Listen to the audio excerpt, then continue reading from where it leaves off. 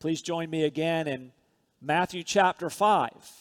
We're walking through our Lord's Sermon on the Mount, and we're going to come to verses 21 and 22 today of Matthew 5. And today, as we come back into our Lord's sermon, his Sermon on the Mount, he's going to lead us to talk about two topics: murder and anger.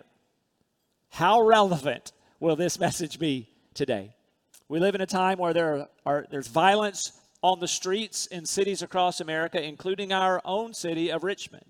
And hatred is flying in all directions. Just a few days ago, on September 12th, two Los Angeles deputies were sitting in their patrol car in Compton when a person approached their car and shot at them multiple shots, attempted murder, an absolute cold-blooded ambush.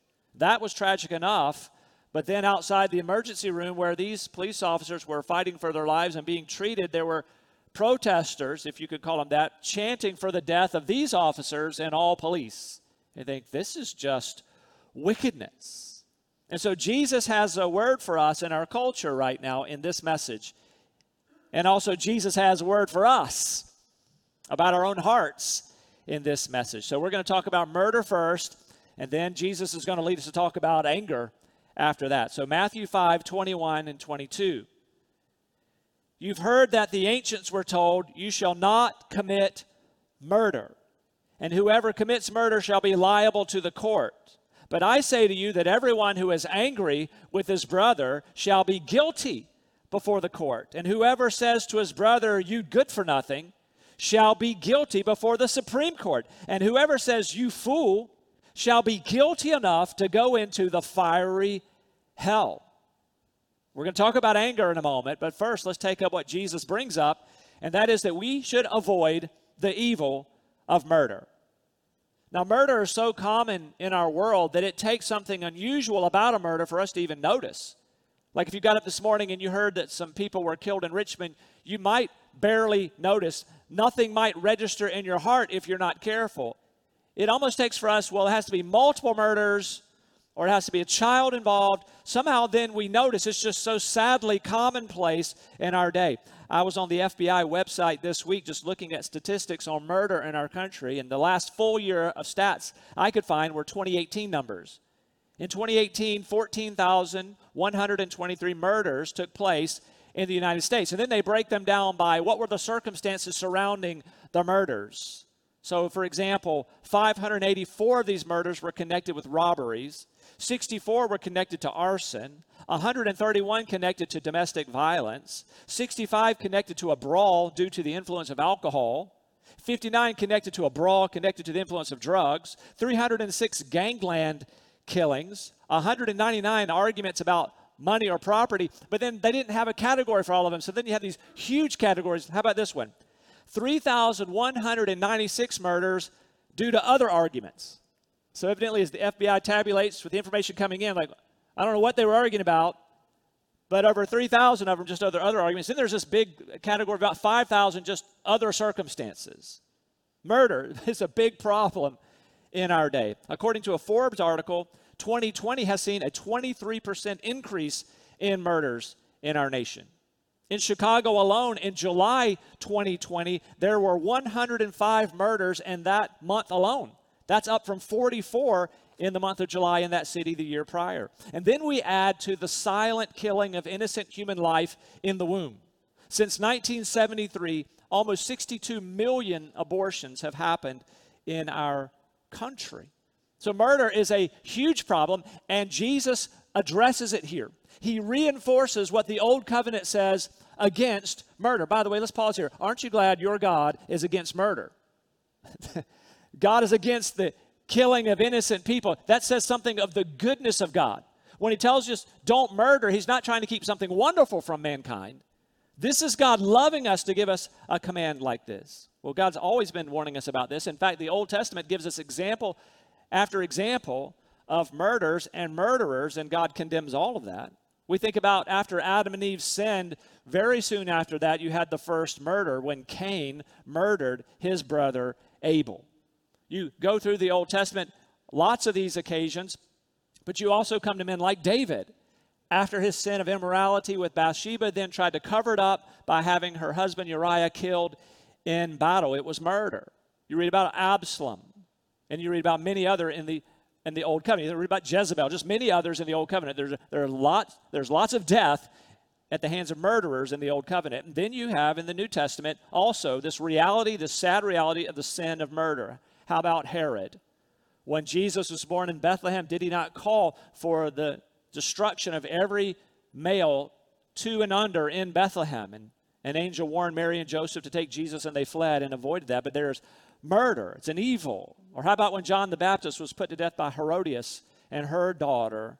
And so what Jesus brings up here is the 6th of the 10th commandment, of the 10 commandments. Exodus 20, verse 13, you shall not murder. Jesus adds here, whoever commits murder shall be liable to the courts. And we know under the Old Covenant, there was the penalty of capital punishment for taking a human life. So let's pause here and think through what is being prohibited when the Word of God says you shall not murder. Is all killing wrong always, or is there something narrowly defined as murder here? So for instance, let's ask this question. Is hunting animals for food wrong? Should we all be vegetarians? Is all war wrong? Should we all be pacifists? Is capital punishment wrong? Should we all be anti-death penalty activists? Or what about killing in self-defense or defending your family? Well, of course, as a Christian, you're free not to eat meat. If you don't want to do it, it's fine if a Christian wants to be a vegetarian. And if you want to oppose wars, you can do that. And if you want to be against capital punishment, you can. But biblically, there is no prohibition against killing an animal for food. Because we read in the Old Covenant of animal sacrifices, and remember, Jesus even told the parable of the prodigal son, and they killed the fatted calf, and they celebrate. So we can't make the case biblically that you cannot eat animals for food. So this prohibition against murder is not speaking about animals. Or how about just wars? We read in the Old Covenant where God used his people, Israel, as an instrument of his judgment in place after place. And so there is such a thing as a just war, and that's not what the prohibition here is in the 6th commandment. And then capital punishment. We find that actually was part of the penalty for murder and other sins like rape in the Old Covenant.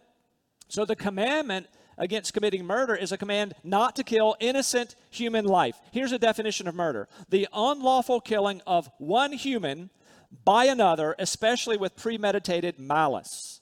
And so Jesus brings up this very relevant topic. He even brings up the idea of courts. And let's also take a moment here to talk about justice, because this is a word that's being talked about a lot in our day. You and I, as God's people, want to have a reverence and respect for all life.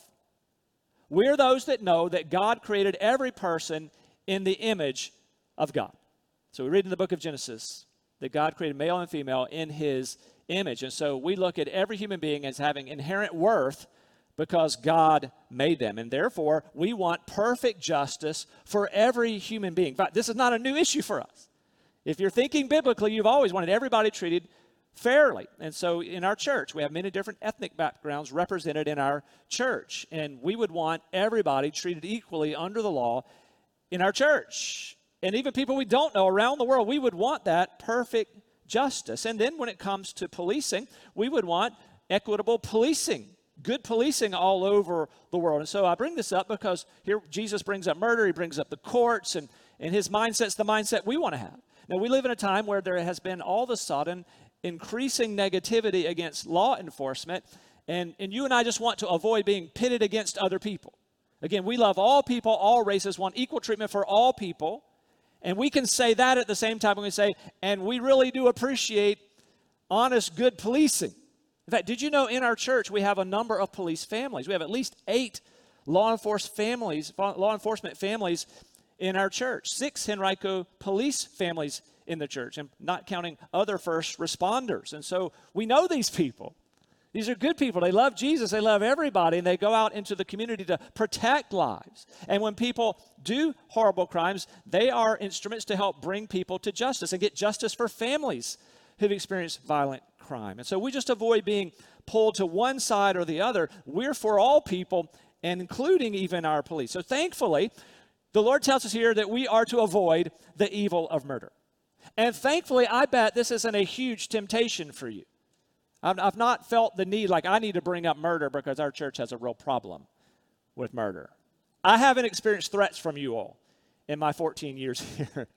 So we're talking about it because Jesus brings it up. But I started thinking about it, though I've not experienced in my life, I don't think, a real temptation where I was really weighing, do I murder that other person? Just hasn't been a part of my experience. But that doesn't make me more righteous than somebody else. I just haven't experienced that temptation. I started running through my head, there are some scenarios that could bring me to the brink of that temptation, right?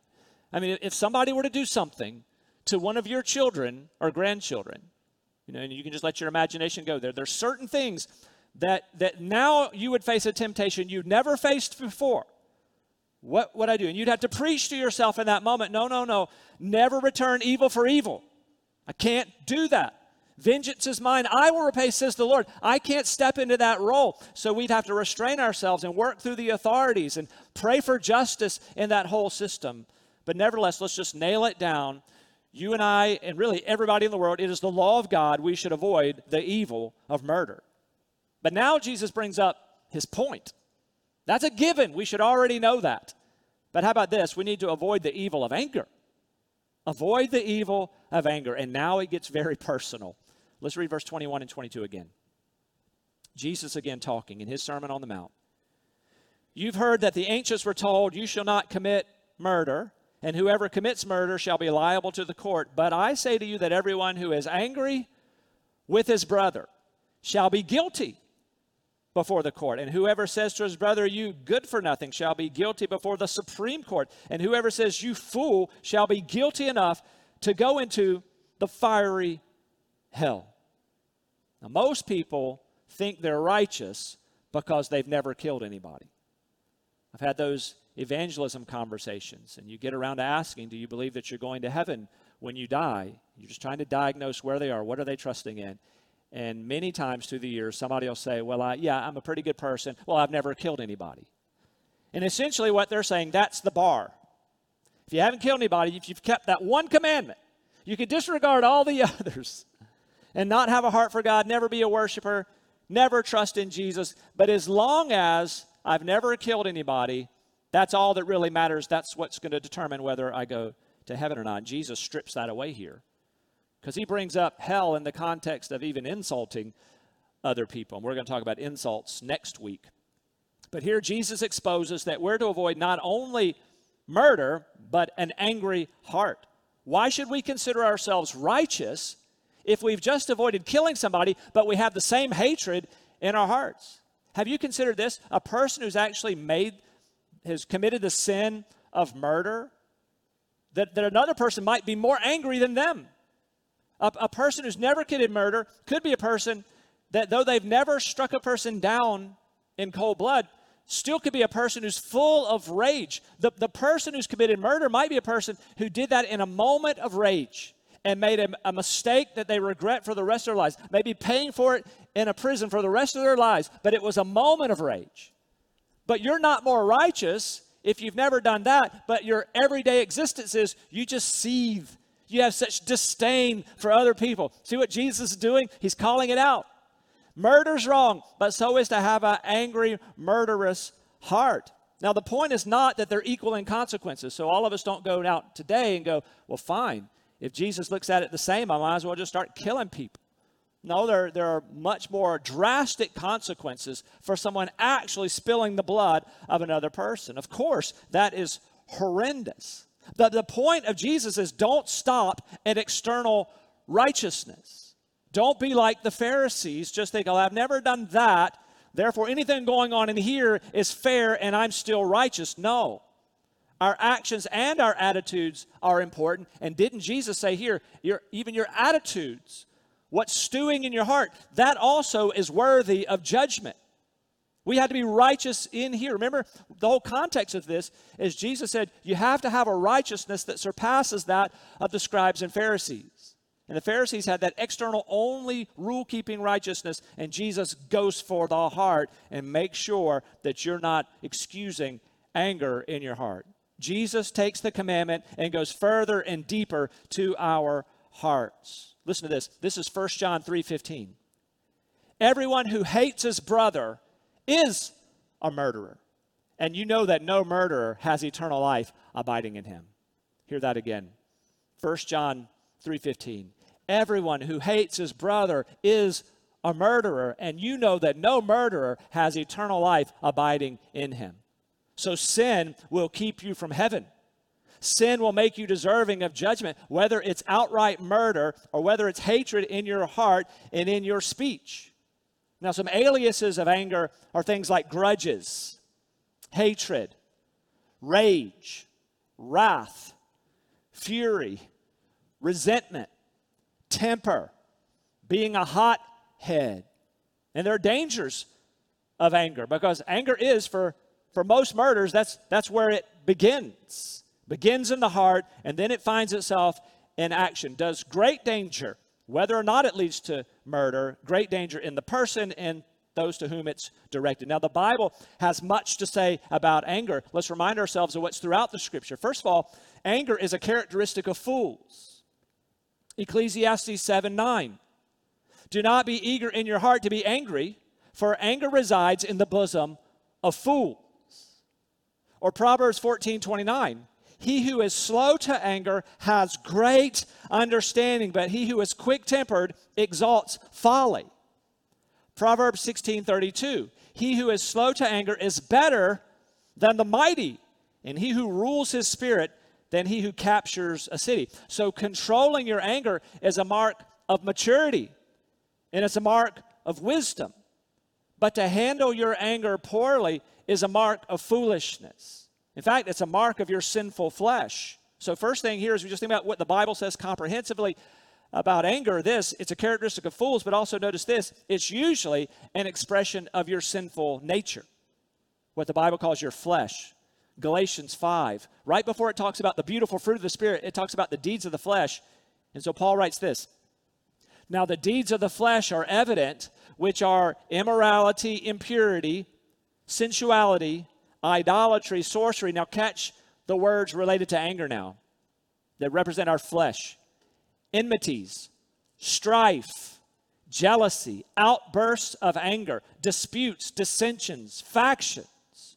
Then he goes on, envying, drunkenness, carousing, and things like these, of which I forewarned you, just as I have forewarned you, that those who practice such things will not inherit the kingdom of God.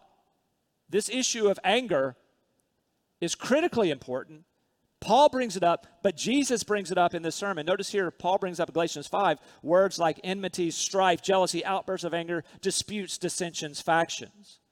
As we think out what else the Bible says about anger, it's this. Usually it leads to sin and misery to self and others. Proverbs 29:22. An angry man stirs up strife, and a hot-tempered man abounds in transgression.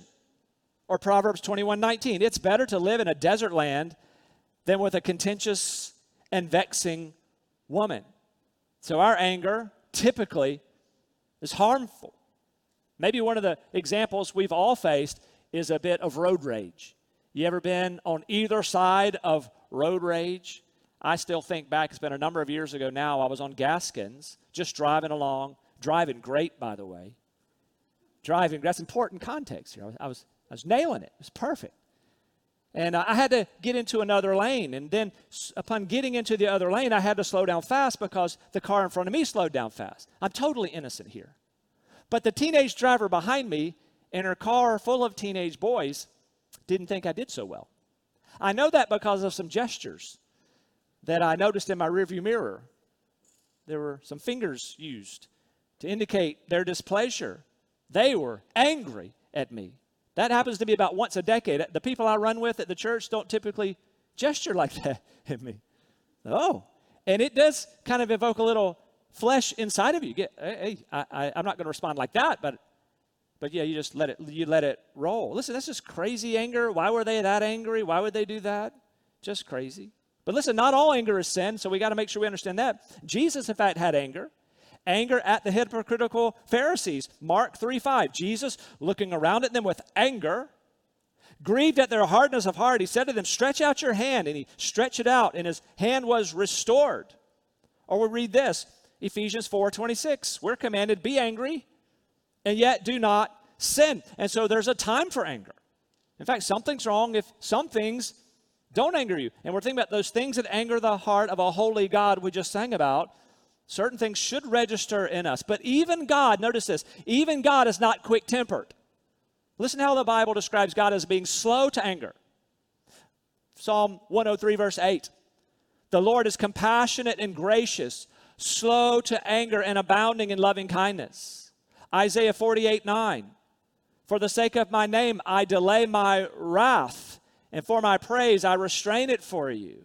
Nahum 1:3, the Lord is slow to anger and great in power, and the Lord will by no means leave the guilty unpunished. And so let's ask ourselves some questions then. How do I get it right with the anger that sometimes wells up within me? Well, we need to diagnose our anger, first of all. We ask the question, how do I know whether my anger is godly or sinful? And how shall I handle my anger when it arises in me? So first thing, diagnose your anger. We can do that this way, knowing that godly anger is not selfishly motivated, but it's concerned about God and others. So we'd ask the question, all right, what's making me angry right now? Am I mad because I didn't get asked to sing a solo? Or am I mad because I heard about a disabled child bullied at a bus stop? One of those would be more righteous than the other. So what angers you? What makes you angry during the week? Is it a slow cashier? You chose the wrong line again, and you're now mad at the trainee up there? Or bad restaurant service? How dare they? Do they not know who I am? That they would be slow, that they brought my food out not quite to my specified preference in temperature. Slow traffic, does that make you livid? A bad haircut? Your children's behavior? Your boss? What makes us angry? We need to diagnose our anger. Is this selfishly motivated? Secondly, godly anger is not vindictive or spiteful. Third, godly anger is self-controlled and it's handled productively. So you and I need to acknowledge that we're often wrong when we're angry. Never think because I feel the emotion that I am right to feel the emotion. Our emotions are wrong. Our thinking can be way off. That leads to these faulty emotions that we're having. And so we need to diagnose our anger when we feel it. But not only that, we need to then discipline our anger. Diagnose it and then discipline it. Do it first in advance and then in the moment. In advance, you say, how do I discipline my anger in advance? First of all, walk in the Spirit. Every day when you get up, yield yourself completely to the Holy Spirit so that the fruit of the Spirit will be on display in your life and not the deeds of the flesh. This needs to be your daily, hourly walk, fully surrendered to Jesus so that the Spirit of God is alive in you. When your greatest passion is, Lord, I want your kingdom to come. I'm not worried about my kingdom. Be less likely to get angry about the wrong things. Make your life all about Him. Determine when your day begins, I only want to be angered by the things that would anger the heart of our God. And be intentional not to be reactive as you go out into the day. Then in the moment, then those things that blindside us. You weren't expecting it, but in the moment, well, Ephesians 4, 26 and 27. Be angry and yet do not sin. And do not let the sun go down on your anger. And do not give the devil an opportunity. Listen, don't sin. This reminds us there's no excuse for sinning when we're angry. We can't say, well, look, you made me angry. All bets are off when you make me angry. No, the Bible doesn't give us that out. We see people with that mentality. When we see people rioting and doing violence and destruction, we think that's a person who says, I can do what I want because you've made me mad. The Bible doesn't give you that out. We can't react that way. Our anger can lead to very sinful actions, and the anger itself can be sinful, Jesus says. So here's some final questions as we conclude, and let's apply this to ourselves. First of all, are you a quick-tempered person? Is there somebody in your life that would describe you as a quick-tempered person? And you might think, well, I'll go home and ask them. They might not give you a true answer if you're a quick-tempered person. Like, how do I answer this? Because the answer is yes. Don't be that person. You're a disciple of Jesus Christ. That's off the table. Fight that. Win through the power of the Spirit. Is anger a part of your personality that you excuse? Well, my mother was angry. My dad was angry. I'm an angry person. I've come from a whole long line of angry people. There, I'm not responsible. No, you are responsible. Did you notice Jesus' words? You're guilty. He uses legal language there. Your anger may be an indication that something's not right with your soul. If this is you're frequently angry, then it may mean that you're dominated by your sinful flesh, that you're not daily yielding to Christ. You're not crucifying the old you. You're not rising up in the Spirit of God through the day. If anger is a dominant part of you, what you've called your personality, something's wrong with your soul. But here's good news. Even though you may be guilty of an angry heart, you can be forgiven today. But no longer give it a pass. No longer say, well, I'm not a murderer. No, this is a huge sin right here with anger. Jesus uses strong language here, and so let's take it seriously. And here's the good news. You can be forgiven for an angry, bitter, hateful heart, but you need to come humbly. Tell him, Lord, I've sinned against you.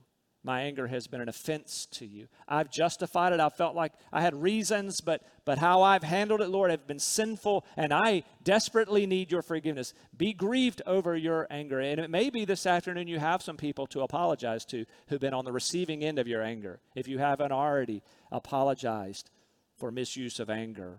But first come to the Lord for that. But how about this? What about murder? You could be here, or somebody watching this sermon later could see this, and they have been guilty of murder. You've taken an innocent life. Is there any hope for you? Absolutely. Oh, you also need to humble yourself and admit to Jesus. Come to him. I have taken a life. Or maybe you encourage somebody to take a life.